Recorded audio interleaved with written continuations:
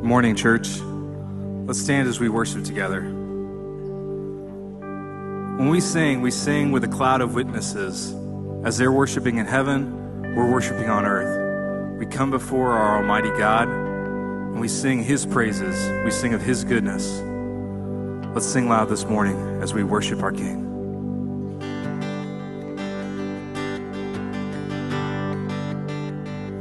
Praise God from whom all blessings flow.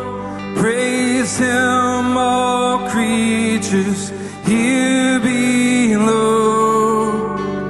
Praise Him above, ye heavenly host.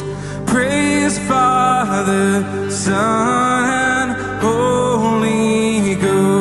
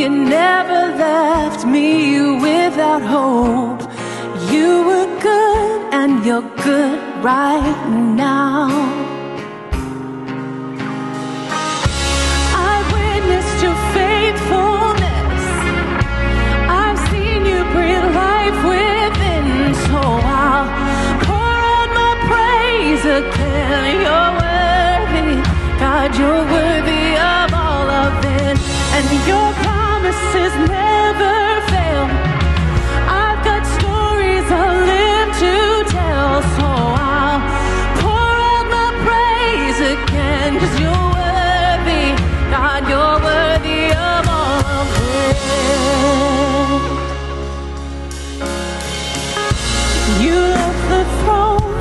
and chose the cross, laid down your life to rescue us, the Savior then and the Savior now. But even death was not the end. You conquered hell so I could live, resurrecting dead, resurrecting now.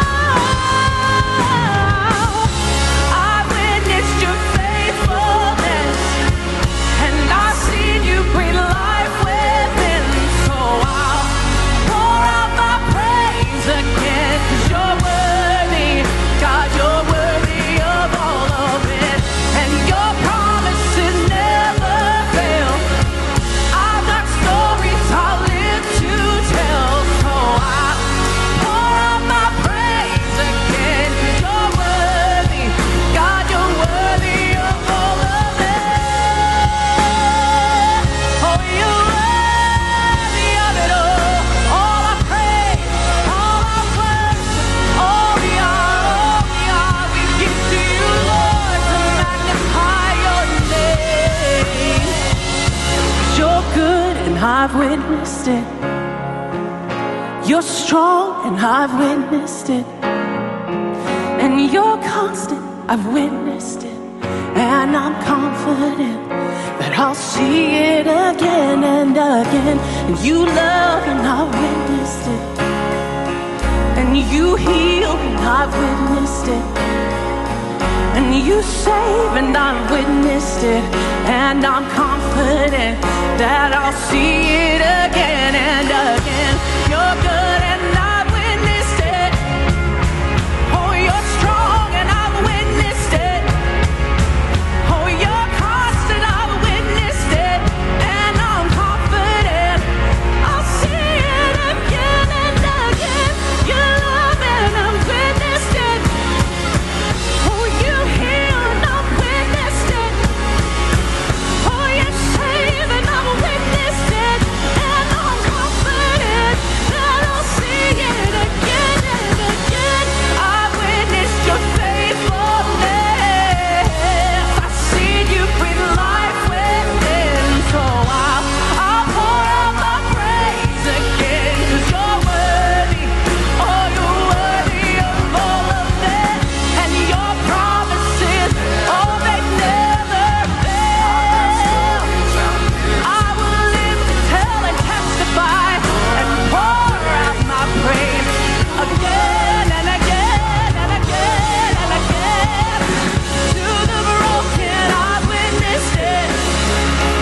To the hurt, and I've witnessed it. To the lost, and I've witnessed it. And I'll tell them that. I'll tell them what I've witnessed. To my family, I've witnessed it. To my city, I've witnessed it. To the nations, I've witnessed it. And I'll tell them this. I'll tell them what I've witnessed.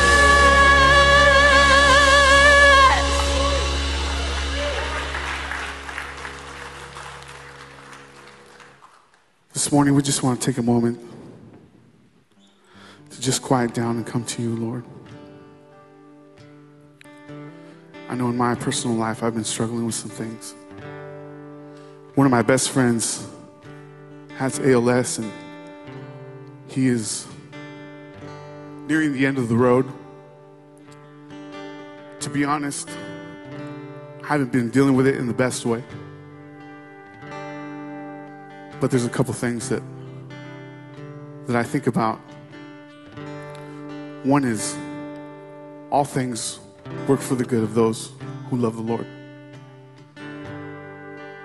Even though I have no clue how this can possibly glorify the Lord, but that's where faith comes in. Faith that no matter what happens, He is good and He holds everything in His hands. The other thing is, that he has sent us a comforter. And that comforter is the Holy Spirit. He has come to comfort those who are lost, those who are heartbroken. So if you're joining me this morning, I'm going to have you pray for me, my friends, and the families that are suffering this morning. Lord, we just come before you.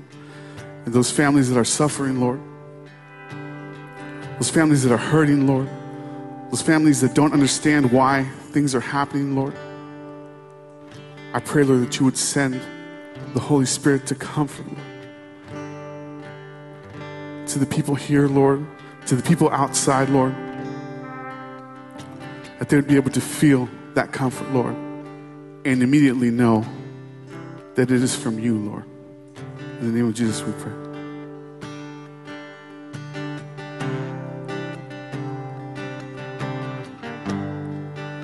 Worthy of every song we could ever sing, worthy of all the praise we could ever bring, even in the hard times, Lord.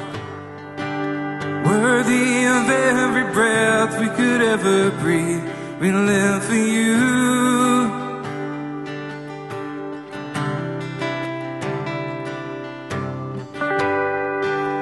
Jesus, the name above every other name.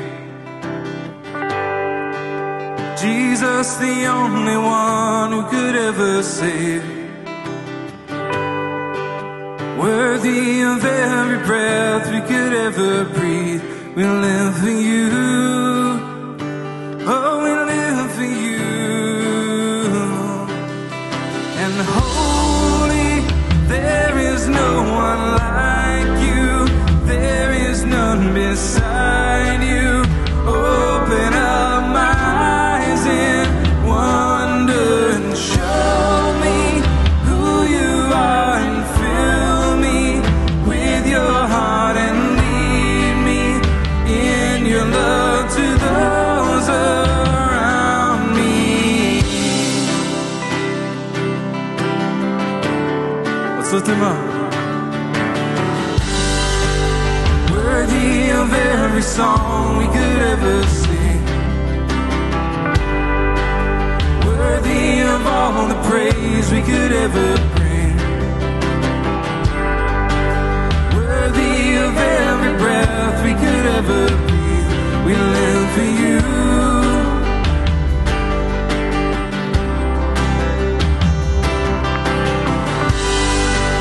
Jesus, the name above every other name. Call out to him. Jesus, the only one who could ever save.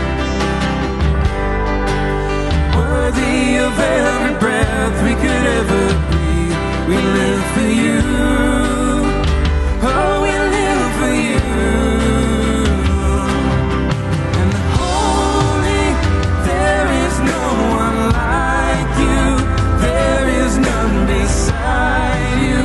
Open up my eyes in wonder and show me who you are, and fill me with your heart and lead me in your love to those around me. Holy, there is no one like you. There is none beside you.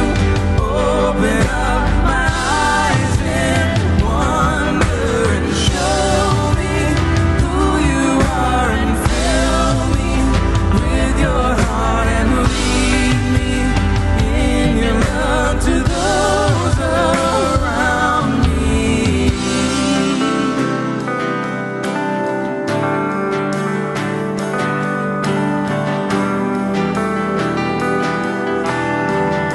Let's turn to him.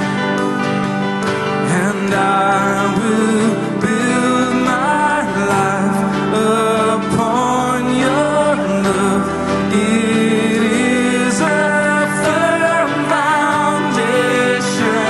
I will put my trust in you alone, and I will not be shaken. I will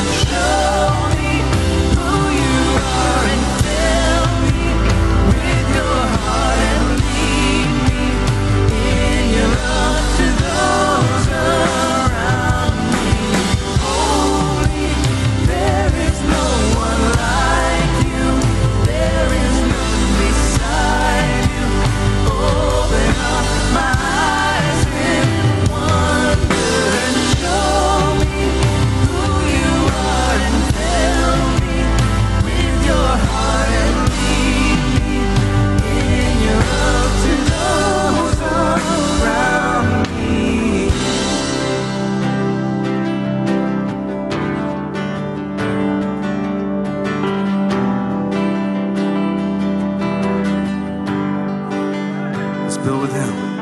And I will build my life upon your love. It is a firm foundation. I will put my trust in you alone, and I will not be shaken.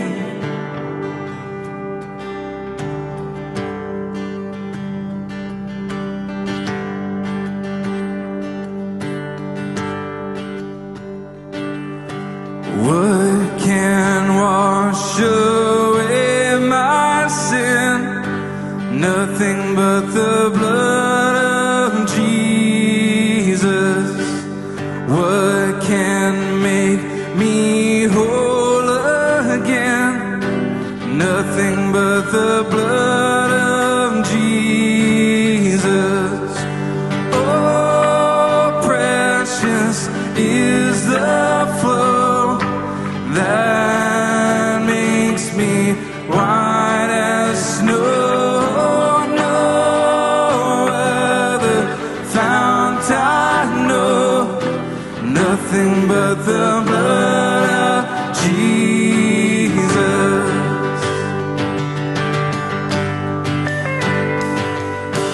For my pardon, this I see. Nothing but the blood of Jesus. For my cleansing, this my plea. Nothing but the blood of Jesus. Oh, precious is the flow that makes me white as snow. No other fount I know. Nothing but the blood of Jesus. This is all my hope. This is all my hope and peace. Nothing but the blood of Jesus. This is all my righteousness. Nothing but the blood of Jesus. Oh, precious. Oh, precious is the flow that makes me white as snow. No other fount I know. Nothing but the blood of Jesus. Sing, oh, precious. Oh, precious is the flow that makes me white as snow. No other fount I know. Nothing but the blood of Jesus.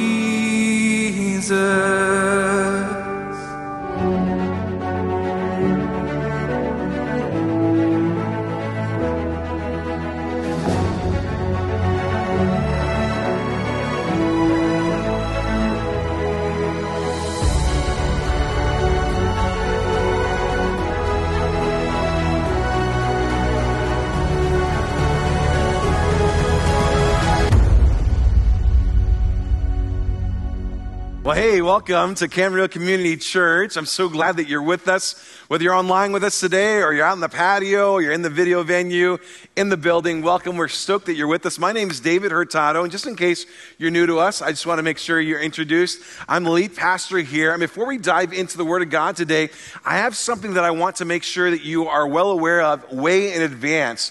When you leave today, we have these cards right on the table on the center. As you leave the building in the lobby, there are these cards and they say walk for water on them. If you've been a part of our church for any kind of length of time, you know that 2 or 3 times a year, we try to do something to get outside the walls of our church and remind ourselves that it's not just about what happens in here, but we want to affect the world locally and globally. And so we do these little initiatives. Our initiative for the month of May is called Walk for Water. What we're going to be doing is doing a little bit of a walk together that we will map out together, and we will do a 6-kilometer walk, a 6-kilometer walk together. We will route that out together. And the reason we're doing that is because that's on average what a woman in Africa will have to walk to get clean water for her family. And so we want to join them in understanding what they're doing, how they have to walk and do that.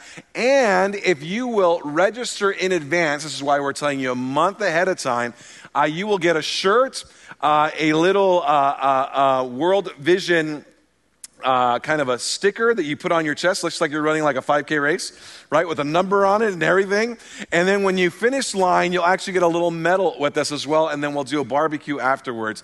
But we need you to register in advance so you can have the supplies for you who are deciding to participate in this with us. So what we're going to do, we'll have church together. We'll go on a walk together, and we'll come back, celebrate together. And every time we get a registrant to this endeavor, which is $50 for adults. I think it's $25 for your kids.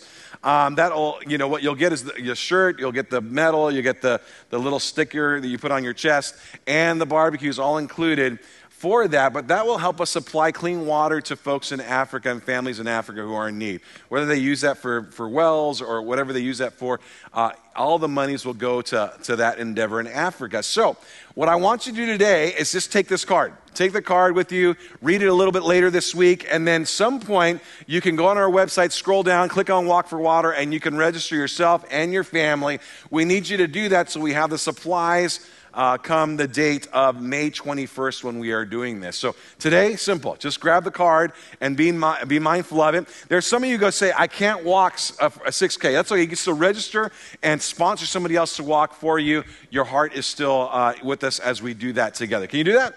So leave today, grab a card, grab 2, and make sure you register before it comes. Well, this past week, I found myself on a plane flying over Denver, Colorado. I had been invited by the former president of our family of a Converge family of churches. I mentioned before that we're a part of this association of about 1,500 different churches across the United States, formerly known as a denomination. Now we just call it a family of churches who think we're better together than we are apart and alone. And so the former president of our Converge family churches invited about 15 to 20 pastors to come together in Denver, Colorado, so he could mentor us. Unbelievable. I can't believe that I was a part of that and that I got to be a part of that. It's just been really, really good for my own development and then really good for our church. And you'll see things to come because of that mentorship. But as I'm on the plane, I notice this young lady sitting next to me. Of course, I'm on the window seat and the middle, like Southwest, please don't sit by me seat. And then there's she's on the aisle. And so, and she's sitting there and we're on the plane together. And of course, when you hit Colorado, you're going to hit some turbulence and it starts getting rocky. And so I think to myself, well, this is your chance to do your good deed for the day. Right? And she's nervous and whatever. She's looking out the window. So I close the window on her. No, I'm just kidding. I didn't do that. No. But she's there. And I said, listen, you're going to be fine. It's okay. We're going to be fine. And she goes, how do you know? And I go, well, I'll tell you how I know. Because I'm looking at the flight attendants. And if the flight attendants are joking and having a good time and making jokes, then we're going to be fine. And look, they're joking. They do this every day. And this amount of turbulence doesn't bother them. They're happy. Now, when they get nervous, we're all going to die. And in my little mind, I was helping the lady out, she had a fear of turbulence. She had a fear of flying. I have fears. It's just flying isn't one of them, but I have fears. For example, I think every big man has a fear of the plastic chairs. Whether or not it's literally, on its last leg, I know somebody who, sat down for dinner and broke the chair in front of everybody and how embarrassing that was for him. Horrible day in his existence. So I have fear. I have a fear of heights. I'm scared of heights. I don't know, for some reason I can get on a plane, it's not a problem, but I've been to the Space Needle in Seattle. I've been to the B of A building in San Francisco. There's a restaurant on top. You can go hang out there. I've been to the Stratosphere in Las Vegas, which apparently is like higher than all those things. And my response on all those things when I get off the elevator is to like find the wall, right? You guys do that? And for some reason, if my hands are touching the wall, I feel like I can, I'm okay, or if there's a rail, I'm holding the rail, there's like a sweaty grips on the rail, and I'm thinking to myself, as long as I can touch something that's stable, then we're stable, and I always get off those things going, it's not like, why does that make me feel better? I get down the bottom and I'm back to, equal ground or whatever. And I realize if the building falls, the wall's going to fall, like the rails are going to fall. So I don't know why that makes me feel better about myself, but it's like a control thing. I realize like I've got to be in control, and that helps me feel like I'm in control. One time I took my wife to the B of A building in San Francisco, the very top. You can do dessert. We couldn't afford dinner, so we just got dessert. And we're up there, and you sit down, and they have like floor-to-ceiling windows, and you're seeing the landscape of San Francisco. And very quickly you realize as you look at yourself, you're in a building, and you look at the other building across from you, you realize that the buildings are swaying. You can see them as you're trying to eat your dessert. Like, how can you eat dessert when you realize the building? And they build these things on rockers, so if there's earthquakes, they don't fall. And you're just like, oh, this is destroyed. Never mind, I take it back. I don't want the dessert. Type of thing. I realize that my fear of heights is really a trust issue. I don't really trust the building. I think it's going to fall or something of that nature. That's why I, have such a fear of it. I don't feel like I'm in control of it. I don't trust what is going on. I don't trust the plastic chair to hold me up. And it's amazing how a lack of trust can have such an impact on our everyday lives. When I went to the Stratosphere, there are people who jump off the Stratosphere in Vegas on a bungee cord. And they just jump off, you can watch them. Sit there and you just watch these idiots jump off, And I think to myself, you couldn't give me $100,000 to do that, I would never do it. You couldn't give me $1 million, I would not do it. $5 million, you might see the big man jump off. I don't know. But I'm just saying, the lack of trust can impact our lives so much. Some people do things for thrills. There's no way I would do that. And, so can a lack of trust in God impact our spiritual lives. And that's where we're headed today. Just like a lack of trust in life can impact our everyday lives, a lack of trust in God can impact our spiritual lives. How does a lack of trust affect our relationship with God? How does it end up that we end up dismissing Him in the process or even discarding Him? Like when our spiritual trust fades, how is it that God ends up excluded and rejected? How do we guard our hearts against ignoring God? And how do we guard our hearts against falling away, or the new term is reconstructing in your faith? For that, we're going to be in 1 Samuel chapter 8. If you have a Bible, I would love for you to turn there right now. Open up your Bible. If you don't have a bound Bible, like a Bible in leather, we would like to give you your first one. And so please, before you leave today, head out to the counter and say, I don't have a Bible. Now, you got to make sure you're not lying, because we have zappers there when you lie. And they'll zap you. No, I'm just kidding. But the point is, if you don't have a Bible, we'd love to give you one. If you have your phones, open it up right now. Go to 1 Samuel chapter 8. We're looking at verses 1 through 9 together. Not a long passage, and not even a big, deep theological passage, but some of the ramifications of what in here are going to be very, very challenging. The overarching question today: how is our lack of trust in God visible in our everyday lives? How is our lack of trust in God, how is that visible in our lives? How will we find that visible in our lives? And the first thing we're going to see is that our problem-solving strategies exclude Him. When we come upon problems in life and we have to problem solve in life, we will find ourselves excluding Him when we don't trust Him. Does that make sense? We just take Him out of the process. He's no longer in the scenario. I don't lean on God. I don't lean on that which I don't trust. And so therefore, our problem-solving strategies exclude Him. And I want you to see this in verses 1 through 5 of chapter 8. It says this. It'll be on the screen if you don't have a Bible. It says this: when Samuel became old, he made his sons judges over Israel. The name of his firstborn was Joel, and the name of his second was Abijah. And they were judges in Beersheba. Yet his sons did not walk in his ways and turned aside after gain. They took bribes and perverted justice. And then the elders of Israel gathered together and came to Samuel at Ramah and said to him, "Behold, you are old, and your sons do not walk in your ways. Now appoint for us a" what? "A king to judge us like all the" who? "All the nations." We'll stop there. How is our lack of trust in God visible in our lives? Well, He's subtracted from our problem-solving strategies. He's excluded. Nowhere in this do they say, let's ask God about what we should do. No, they have their own solutions. Give us a king like the nations have a king. Instead of going to God, which is our worldview, and asking Him what we should do in this particular situation, and going to His word for wisdom, or going to Him or His prophet for wisdom in the Old Testament, they say, we've got our own solution. And it's subtracting God out of this situation, excluding Him, and saying, look, all the nations have a king, we want a king. And so there's a problem, and then they come up with a solution that might be antithetical to what God would have them do. The issue is Saul's sons. And there's irony in this idea of, Samuel's sons. There's irony in this idea of Samuel's sons. If you've been with us in the series, you remember that there was another guy, the high priest Eli. He had 2 sons. Remember that? And they did some foul things, perverted things. And so his 2 sons go a different way than Eli, and now Samuel's 2 sons go a different way than Samuel. And so there's a bit of irony in this whole thing. Apparently, their names are tied to 3 activities. They have dishonest gain, they're accepting bribes, and perverting justice. They might all be wrapped into one. Accepting bribes is dishonest gain, and in the process of doing that, they pervert justice along the way as well, basically selling their judgment ship or whatever to the highest bidder.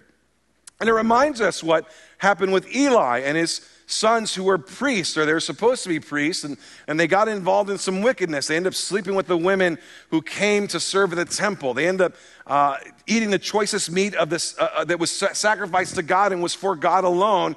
And the problem is that Eli joined them in that, and that was how he implicated himself. He got involved with the wickedness of his sons. We don't see Samuel do the same. But there is a kind of like a mirroring, a paralleling here. Hey, Eli had 2 sons. They went off the deep end. Hey, Samuel, you had 2 sons. They went off the deep end.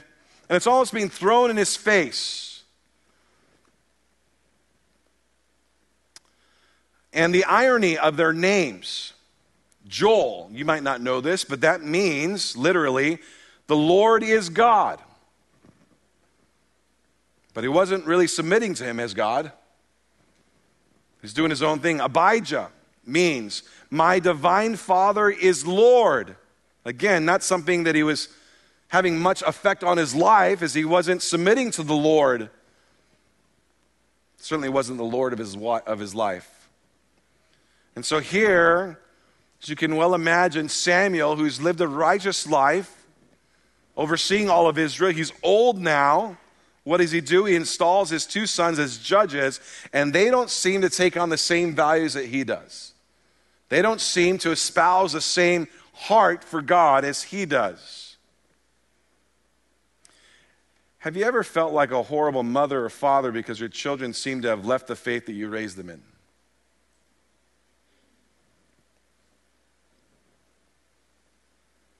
You might be surprised the company you keep. Samuel, this passage. King David. God himself. Do you know he had 2 children named Adam and Eve who went their own way? You see, you can love the Lord your God with all your heart, mind, and soul, and that doesn't mean that your kids will do the same thing. And if they don't do the same thing, that doesn't mean that you are a horrible person per se. It could just mean that they decided in their own will and desire and volition to do their own thing.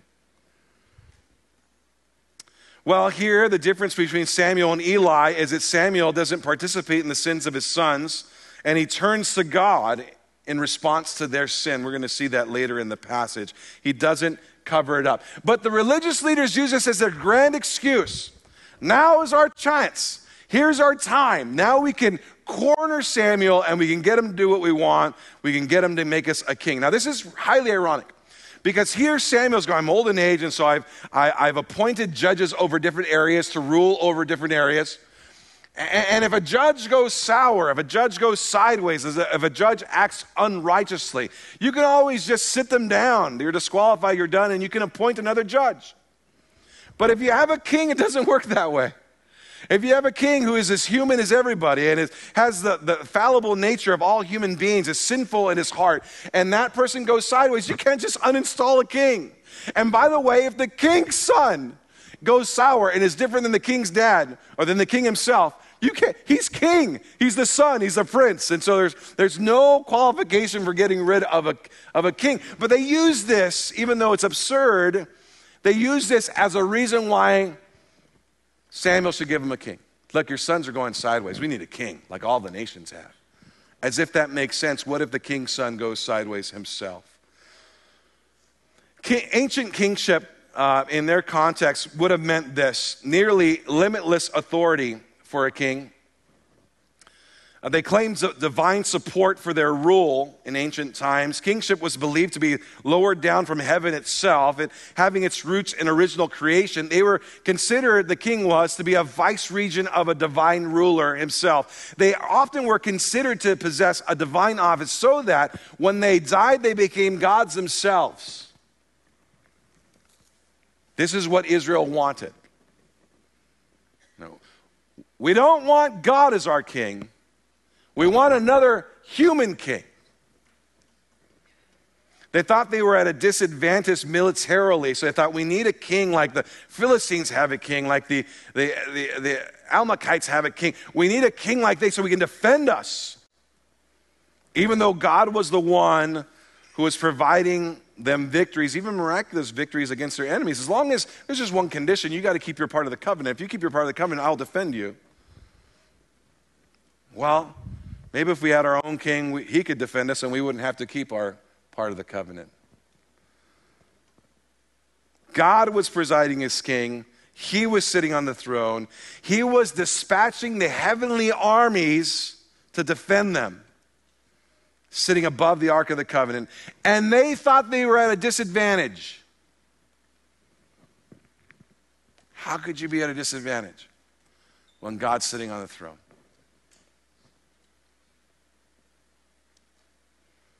The central authority belonged to God, and they wanted instead to give that authority to a sin-riddled, fallible human leader. In effect, what they were doing was trying to restructure something we call a theocracy. Theocracy is God himself is presiding over, he is reigning over, he is the king. That's not good enough. We want a human leader. God wasn't enough for Israel. And they wanted their own king, as if they didn't have one already. The human institution of kingship was viewed as more visible, more trustworthy, a better guarantor of security for the nation. And in the process, God is excluded. Which is what happens. Our lack of trust in God is visible in our lives. And how do we find it visible? When I come upon a problem and I'm in a problem solving strategy, and all of a sudden I begin to exclude God in the discussion. No longer looking to him for guidance, no longer trying to see what he would have me do. I've got my own solutions, and I'm going to pick the solutions of societal values. I'm going to pick the solutions that are out there in secularism. Everything that I'm seeing around me, that's what I'm going to grab as my solution, rather than going to God himself and asking him for solutions. Have you ever done this in your life? I know I have. You know, this concept of asking for a king, it began to make me think, like, who is really king over our lives? Like if I asked you, what is king over your life? We think, we don't have God as a theocracy, so we don't ever ask. You can't apply this to ourselves. I mean, they had a king, and they said, God, we don't want you as king. And I thought, well, who is king of our lives? And do we ever try to supplant God in that place in our own hearts? And I ran across this publication. Somebody in the 90s, and it's probably a little different today, but somebody in the 90s had calculated the typical lifespan of 70 years. I think we're about 75, 77 years now. Our medical technology has gotten better. We live longer. But anyway, if it was 70 years, here's the estimate. we'll spend 23 years sleeping. We'll spend 16 years working. 8 years of our lives will be devoted to television. You'd have to add in social media somehow. Now, that number probably goes up, my guess is. We'll spend 6 years of our lives eating.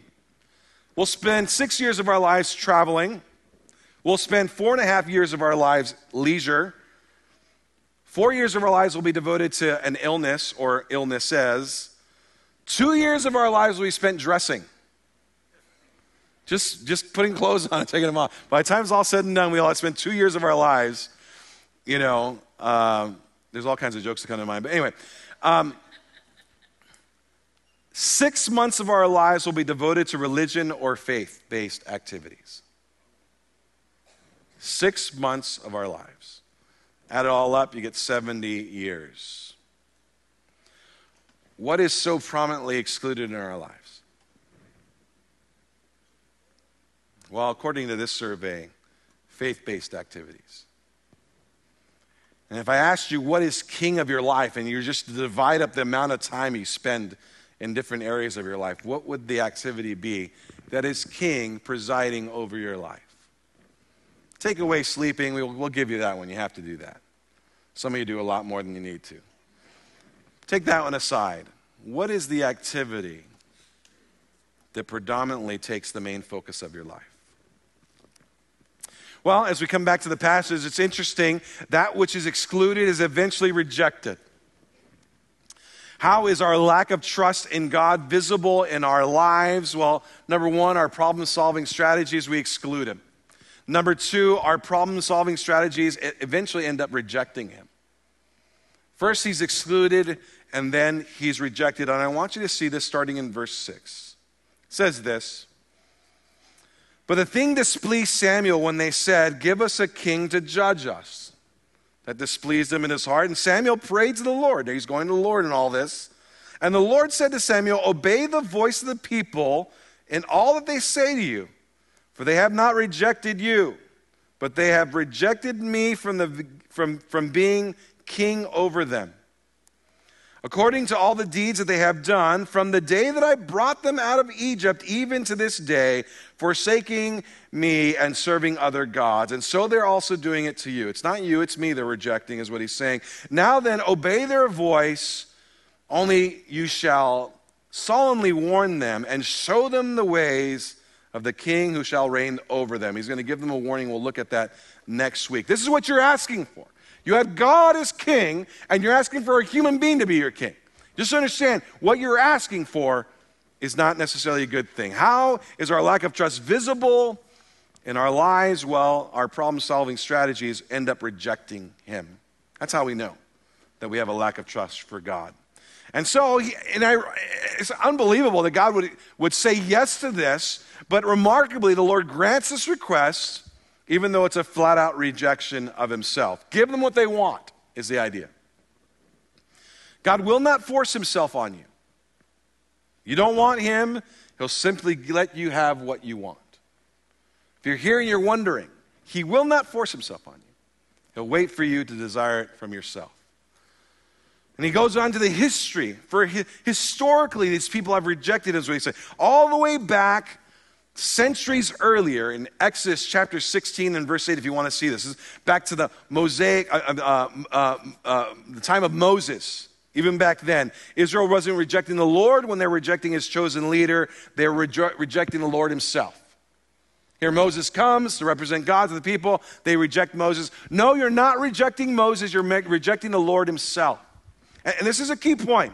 When you reject a leader that represents God and His values and morals, you are not rejecting the leader, you're rejecting the Lord Himself. Understand, don't get it twisted. It's easier to say, I don't mind God, but I just don't like what He's saying. Well, if He's representing what the Word of God says, then He's representing God's very Word, and you are not just rejecting that person that makes you feel better. I reject that person. No, you're rejecting God because He's espousing the values of God. So understand that. You don't get to decompartmentalize them and go, well, I just don't like this person, but I don't mind God. Well, if He's representing the Word of God, then you're rejecting God Himself. The irony of all this, you have God as your king, God who can never sin, God who is all powerful, God who is everywhere, God who knows everything. He's your king, and that's not good enough for you, so you want a human king to be put in place. And of course, the rest of 1 Samuel and 2 Samuel is all about the fallout of these kings when they rejected God as their king. But here's the irony. The people of Israel were supposed to be distinct from all the nations of the earth. What was to mark the difference between them and all the other nations? They all had human kings, and Israel was to have God as their king. He was supposed to be distinct. That was supposed to be the distinction. He was to preside over them as king. Leviticus chapter 20 and verse 26. Numbers chapter 23 and verse 9. And that's what they desired to do away with. This is what made you, it was a distinctive of yours, and you want to do away with it because you want the pagan ways. You want worldly ways. You want societal ways. You want what everybody else in society is grabbing at, instead of wanting what the Lord dictates in his word. I think we can all see parallels in our own lives. We have God, and yet we choose secular things or societal values to fill our voids instead of God. We do this all the time. So before we start pointing the finger at them, we might look at ourselves and go, well, maybe different words, different titles, but the same heart action. And so God tells Samuel, go ahead, give it to him. And then warn them about what this is going to look like. Heed the people's requests, hear the voice of the people, warn them of the consequences of their demand, and we'll look at that next week in detail. But this brings us to the big idea, which is this. We will all come to a place in our faith journey where our ultimate allegiance is tested. We will all come to a place in our faith journey where our ultimate allegiance is tested. It will happen. You will find, by the way, if you're new to the faith, I know we have people in the room right now that are new to the faith. I want to let you know so that you're not caught off guard. There'll be a place in your life where the enemy will put some kind of obstacle there, and it'll be a test of your faith. Where is your ultimate allegiance? Is he sitting on the throne? Is he king or is he not? Is he God or is he not? Every one of us will come to that place where your ultimate allegiance is tested. And that's what happened to them. Were they okay with God being king? Were they okay with God being God? Or were they ready to encroach on his position? We don't want him in that spot anymore. We want to put somebody else in that spot. Something else in that spot. If we were to be honest, we would have to admit that we all do the same. We all come to a place in our faith journey where our ultimate allegiance will be and is tested. And of course, we all should desire to pass that test. Let me see if I can illustrate this in a different way. I came across this article this week. I thought it was pretty cute. It says this. A number of years ago, I spent a summer teaching in Mexico. Both my children went with me. To pass the time, we drove. My 3-year-old son, Larry, watched license plates. Trip to Mexico netted him license plates from 24 states.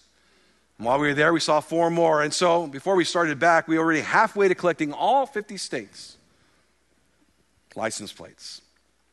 On our return to the trip, during our return trip was during peak season, and to top it off, we went through Yellowstone National Park, a license plate collector's paradise. By morning of the second day there, he had just one more plate to go, Delaware, and Larry became obsessed with finding a license plate from Delaware. And when we stopped to see Yellowstone's magnificent sights, he didn't glance at them. He preferred to run up and down the parking lots looking for license plates. Talk about stress, talk about anxiety. You would have thought his whole life depended on finding a Delaware license plate. When we stopped to eat in the cafeteria in Yellowstone Falls, my son begged to let him look for license plates. Please, I don't want to eat, Larry said. Can I just stay here in the parking lot? No, we told him, you have to eat. And so he went inside and ate as quickly as he could to get the food down, and then he headed out to the parking lot. No sooner had we finished our meal, however, that Larry came bounding across the parking lot. Come here, you've got to see it. You won't believe it unless you see it. All of us running out there, we just pulling out of a parking space, a blue Volkswagen bus with Delaware license plates. In fact, we got a picture. And even to today, a decade later, we look at our Yellowstone pictures, and that's the picture that tells us more about what we did in Yellowstone than anything else.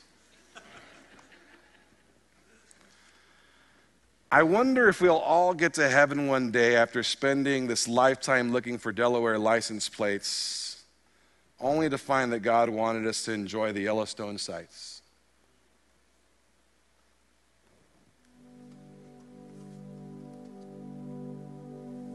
Have you been distracted away from what truly matters in life? Have you been distracted away from the main thing? You know, distractions, they come in many ways. Not all are negative. Some are positive. It's the PTA board meetings. It's the coaching of the local T-ball leagues. It's the pyramid scheme business plans. It's the working on restoring a vintage car. Those things in and of themselves aren't bad as long as they have the appropriate time associated with them. If too much time is given to them, it can be a distraction for sure.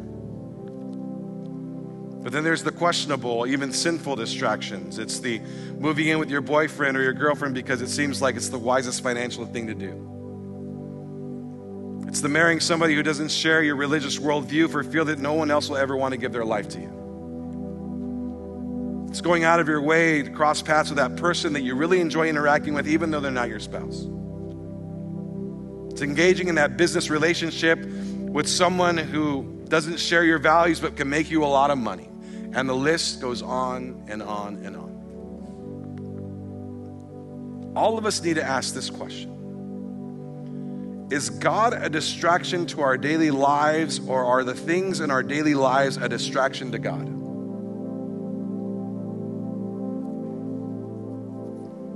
Who's distracting who?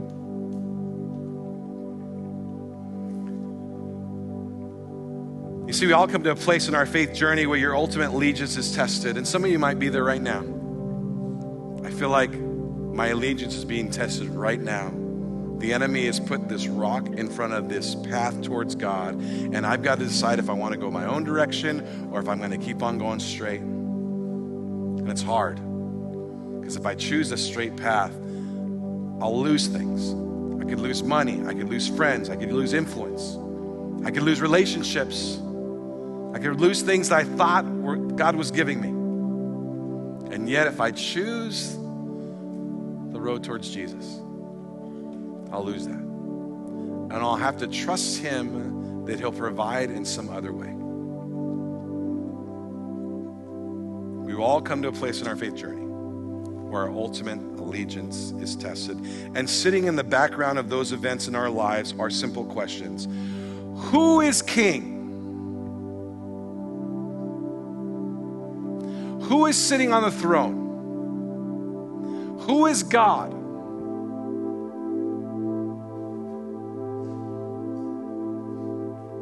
And would I rather replace Him on that seat?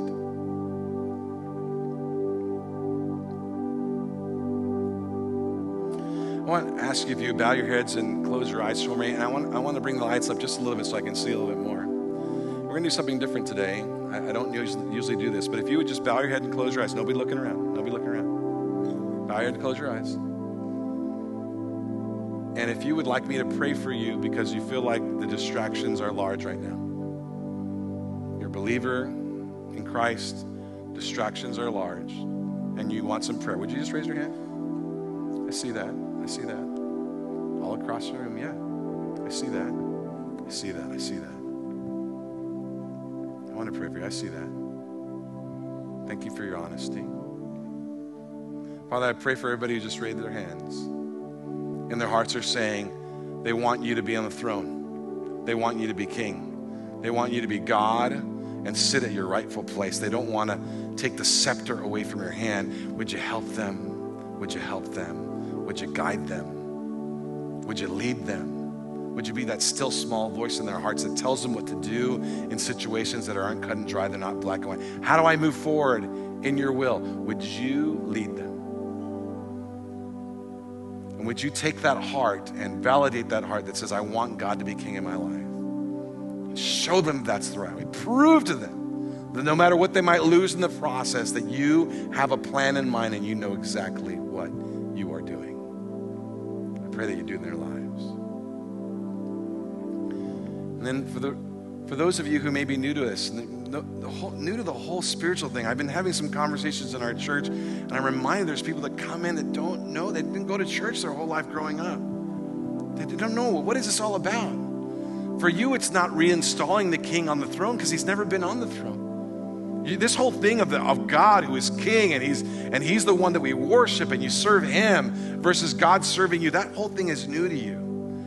Here's the takeaway for you. You can place your faith in Jesus Christ. The good news of the gospel is this, that everything that's shut back in that closet in your mind that's ugly and naughty and you lock it up, and the shameful things, the ugly things, the things that you've participated in, the things that were done to you, all those things that bring about shame and sin and guilt, that can all be forgiven and pardoned at the work of Christ on the cross. When you install him as king over your life and you say, you know what, I place my faith in Jesus Christ, his death, his burial, and his resurrection. And from that, God says, I will pardon you from the activities of your past, the present, and the future, that you can have a relationship with God, be in the family of God when you install him as king over your life. Do you want to do that? And again, I don't do this, but just in case there's anybody in the room, are you here? You'd like me to pray for you? You want to take a step towards Jesus? Just raise your hand right now. Anybody here? I see that. Anybody else? I see that. I'm going to lead you through a prayer that you can silently pray for yourselves. And maybe you were here and you weren't confident enough to raise your hand, but you could still pray this. Lord Jesus, I place my faith in the work, your work on the cross, your death, your burial, your resurrection. I thank you that you have pardoned me from all the things past, present, and future.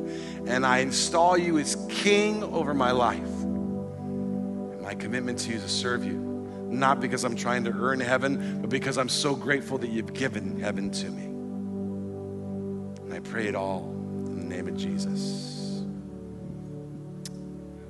Father, we thank you for this morning. And I do pray for our church, that we would be a church that serves the king who's seated on the throne. That we would serve you through our worship, that we would enthrone you with praise and worship. You are worthy. That we would be a church that says we will sit under your word and let it saturate our souls and our hearts, and we will be more devoted to it than anything we see on TV or on our favorite podcasts or whatever the world tells us is the right way. We will trust your word over all those things. That there isn't a human king who can bring rightness to this earth, but it takes a divine king, and that's the king we will serve. And all of God's people said, amen. All right. Thank you, Pastor David. If you're here today and you just prayed for the very first time to put Jesus on the throne of your life, and you've made that commitment to follow him, accepted his offer to forgive you through his death on the cross, then you're a Christian. Welcome to the family. Congratulations. Amen. And I would just ask this of you, if after the service, if you can go to the welcome counter in the lobby on the left-hand side and let someone know that you just prayed to receive Jesus as your Savior. They're there to pray for you, answer any questions, give you a Bible if you don't have one. We want to really be part of this journey with us. And if you're joining us online, please go to camcc.net and click on Next Steps and fill out a little form there and let us know what God's doing in your life. All right. We're going to receive our offering now. This is the way we worship the Lord, through giving. There's 3 ways to participate, as you can see on your screen. You can go to the website. You can give via text, and we have an offering box in the lobby. This is how all the ministries here are supported. So if the Lord's put on your heart to support his work here at CAMCC, that's how you do it. All right. One more thing I want to say. David mentioned the Walk for Water. You can sign up on our website. You can you click on there, sign up. I have a table out front if you have any questions. One thing he forgot to mention, we're doing a 6K, but we also have a 1 mile option. And then the really important thing is we're only having one service that day at 9 a.m. You guys are good because that's your service. The next hour, they're going to have to come early, or they're going to Just have to walk, I guess. All right. Check out this video. What's coming up next? Hey everybody, I'm Allie Smith, the Women's Ministry Director here at KMCC. I'm so glad you're here with us today. If you're a first, second, or third time guest, we have some great gifts for you at the welcome counter just to thank you for checking us out. There's Starbucks gift cards, fancy little mugs, all you can eat dessert with our staff and elders. Mark your connection card if this is your first, second, or third time with us so we can spoil you. Or if you're watching online, you can go to kmcc.net/nextsteps. There are a lot of great things coming up here at KMCC. Who are you going to be inviting? Saturday, April 29th, Women's Luncheon, 11 a.m. We will be hearing from women in the mission field, both near and far, as they share their journey and experiences. These tickets are $10 per person. You can sign up online or on the patio. For more info, contact me, Allison, at kmcc.net. Sunday, May 14th, Baby and Child Dedications. What a great way to celebrate Mother's Day with us. If you as a parent would like to publicly make a commitment to raise your child to follow Jesus, this is the opportunity. Let us pray over you and your family. To sign up, or if you have any questions, contact Elaine at kmcc.net. This will be a powerful morning. Friday, May 26th to Monday, May 29th, Family Camp. Don't miss this weekend of games, hiking, fishing, swimming, and s'mores. Some more what? Well, some more fun, of course. There's an all-church potluck dinner Saturday night with our worship gathering under the stars at Lake Kachuma. Register now at kmcc.net/camping. June 18th to 23rd, Fryathon High School Summer Camp. Outgoing 8th graders all the way to seniors, enjoy the best week of your life at the beautiful Lake Tulloch with wakeboarding, tubing, a giant inflatable water slide, and trampoline. You will build lifelong memories. For more info, contact Jacob at kmcc.net. Registration kicks off April 12th at kmcc.net/Fryathon.